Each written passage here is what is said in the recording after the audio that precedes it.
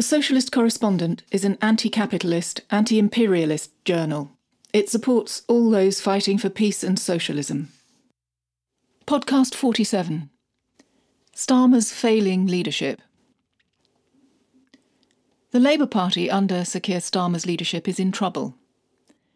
It has done badly in recent parliamentary by-elections and in much of the local elections in England. It is squeezed between the SNP and the Tories over the constitutional question in Scotland, and it is alienating much of its base internally and its wider external support. Under Starmer's leadership, Labour has been weak in criticising the Tory government's manifest failures over the pandemic. It has been largely absent from the concerns and struggles of working people, and has spent much of its energy in a factional drive to turn the Labour Party in a rightward direction acceptable to capitalism and the mainstream media, or, as they might put it, to become electable. In the recent Batley and Spen parliamentary by-election, Kim Ledbetter won with a razor-thin majority of 323 votes. That election saw another section of the party's core vote break away, with thousands of Muslims alienated by the party's failure to speak out on Palestine, giving their vote to George Galloway. Other disillusioned working-class people also voted for Galloway, resulting in him winning 22% of the overall vote. The Ledbetter campaign focused almost exclusively on local issues, such as fly tipping and safer roads. Her literature throughout the campaign was pink instead of the party's traditional red, and her final leaflet didn't include Labour's name, but it did feature the word local 6 times.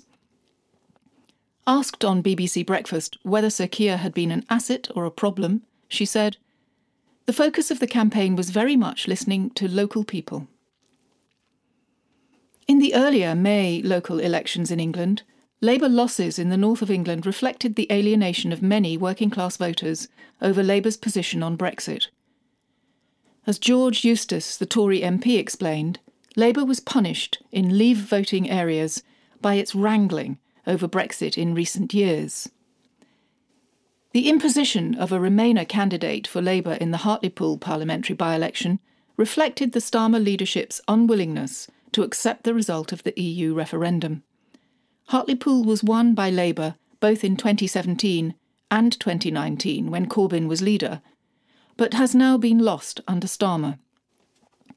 Labour's Brexit blunders, not least due to the influence of Starmer and his campaign for a second EU referendum, have led to a situation in which many working-class and former Labour voters have voted Tory or do not see any reason to vote at all.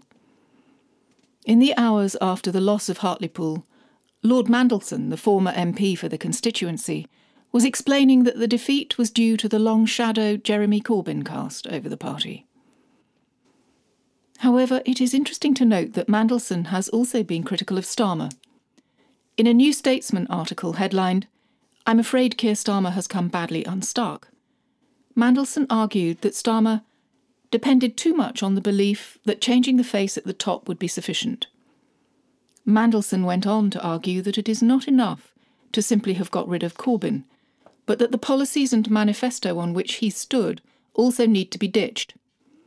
In the article he says that the challenge for Keir is that he has got to be both Kinnock and Blair rolled into one.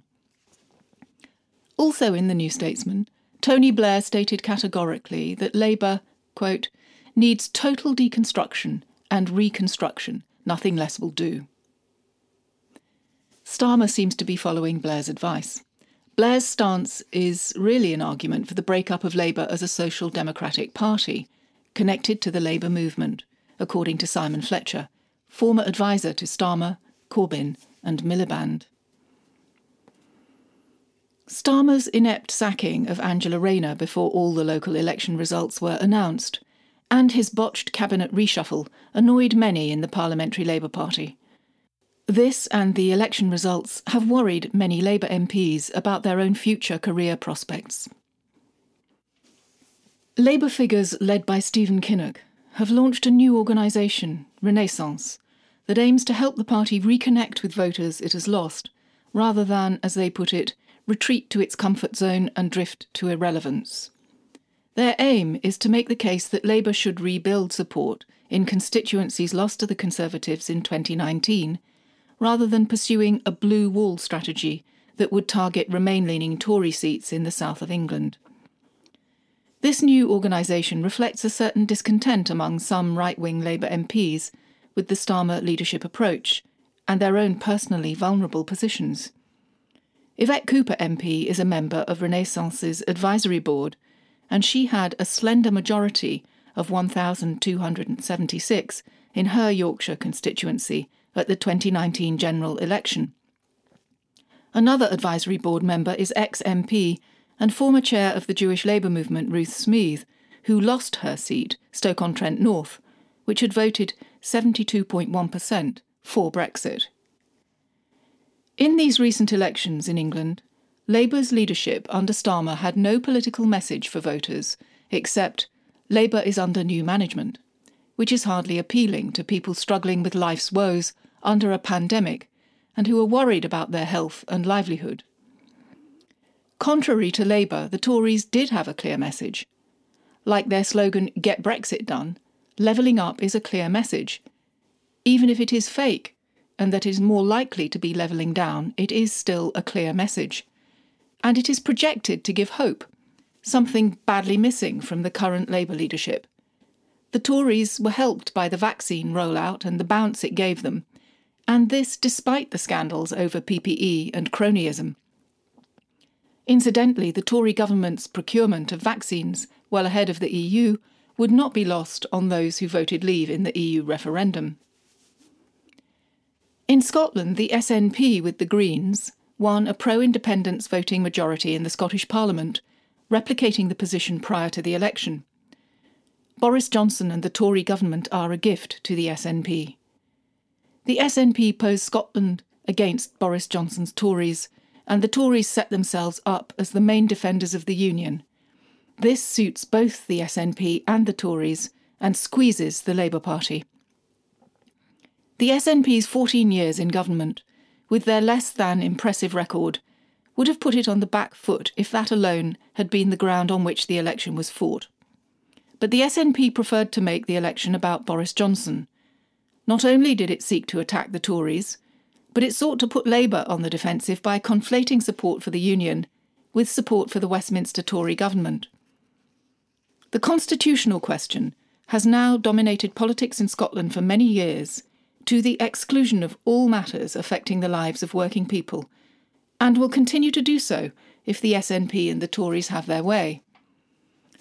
Although the Scottish Parliament has a pro-independence majority of MSPs, as it had before the election, the country is actually evenly divided 50-50 and very sharply polarised on the question of Scottish independence. The leadership of the SNP are very conscious of the fact that there is no clear majority for independence at the moment, and Sturgeon has said that Indy Ref 2 will not be called until COVID is over. She is proposing to call a second referendum in the first half of the Scottish Parliament, that is by 2023. Of course, the Westminster government may resist another referendum, but that could play further into the nationalists' grievance narrative. Starmer has established a commission to look at the constitutional arrangements for Britain, with Gordon Brown as advisor-in-chief.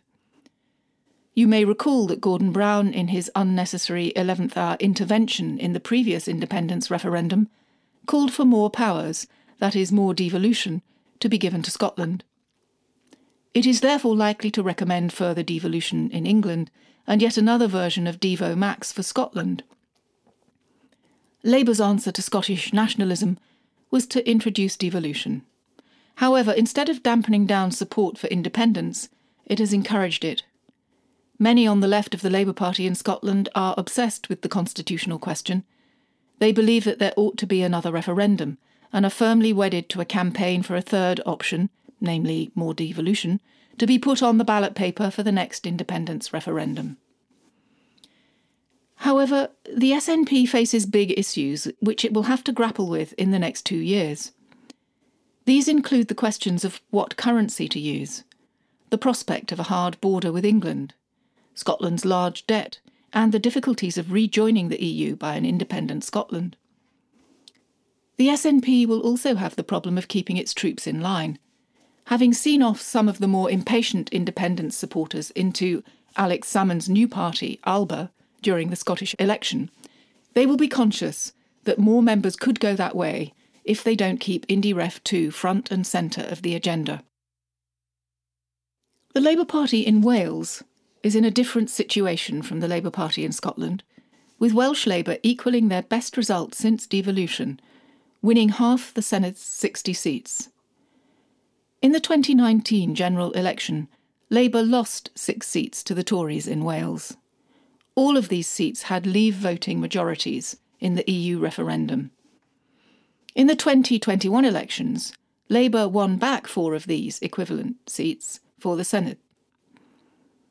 The Welsh government, led by Mark Drakeford, an early supporter of Jeremy Corbyn and his policies, did well in dealing with the pandemic, and Welsh Labour had a clear message going into the election for the Senate: build back fairer. When Keir Starmer took up the leadership of the Labour Party, Mark Drakeford advised him to retain the best ideas from the last 2 manifestos. Starmer could do with learning from Welsh Labour and listening to Drakeford. Instead, Starmer has only listened to his office placepeople and David Evans at Labour Party HQ. This advice, based on focus groups and groupthink, pointed to centrism as the only possible electable position to have, and for Starmer to drop his leadership election pledges. This approach also led to Starmer being draped in the Union Jack, as it is believed that Labour, if it is to win back the Leave voting areas, has to be seen to be patriotic. This view is based on reading the Leave vote as straightforwardly right-wing. This is a serious misconception. It also further alienates people in Scotland, including many Labour supporters. Following the Hartlepool defeat and severe losses in the local elections, Starmer proceeded to radically change his leadership team. Out went Jenny Chapman as political director, and in came Luke Sullivan, whose appointment, according to The Guardian, will be seen in part as a way to boost relations with rank-and-file MPs who have become jittery about Starmer's leadership and complain the leadership has been aloof and uncommunicative. 4 of the Gang of 5, the close-knit group of senior advisers around Starmer as they were known by backbench MPs, departed. These changes will not alter the rightward direction of Starmer's leadership, as the new appointees are all new Labour veterans. However, the changes do show how much discontent there is, even among right-wing Labour MPs, with Starmer's leadership and his office.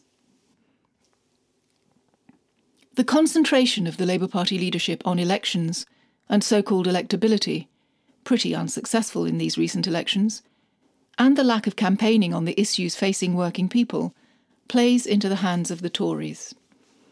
The goings-on in Parliament, notably in the period leading up to the 2019 general election, and the various antics to reverse the result of the EU referendum, reminds one of what Karl Marx termed parliamentary cretinism in his book The 18th Brumaire of Louis Bonaparte, which was written in 1852 and still remains pertinent today.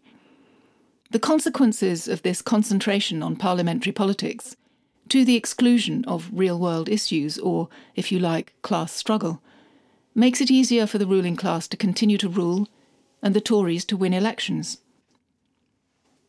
If the Labour Party leadership were to properly take up and campaign on issues such as fire and rehire, public sector pay, including that of the nurses, the ending of furlough and the increase in unemployment, especially among young people, the privatisation of the health service, the plight of many people living in high-rise housing post-Grenfell, 0 hours contracts and the other dreadful aspects of the private sector gig economy, Black Lives Matter, the right to organise and demonstrate, and to stand up to injustices internationally, then people would be encouraged to support Labour as an alternative.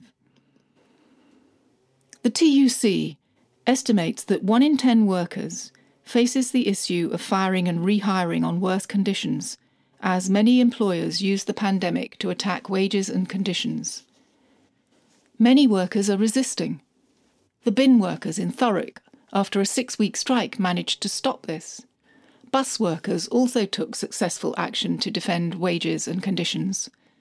Uber drivers, after many court cases and industrial action, have won the basic right to the national living wage and holiday pay, and now recognition of the GMB union to represent them. And there are many other struggles by workers that have gone largely unreported by the mainstream media. The failure of Labour's current leadership lies in its inability to speak to the working class as it actually exists. Its abandonment of policies that address the real-life problems of working people, and its refusal to outline a vision for a fundamentally different economy and society. If you'd like to read more or to subscribe to the journal, you can do this via our website at www.thesocialistcorrespondent.org.uk.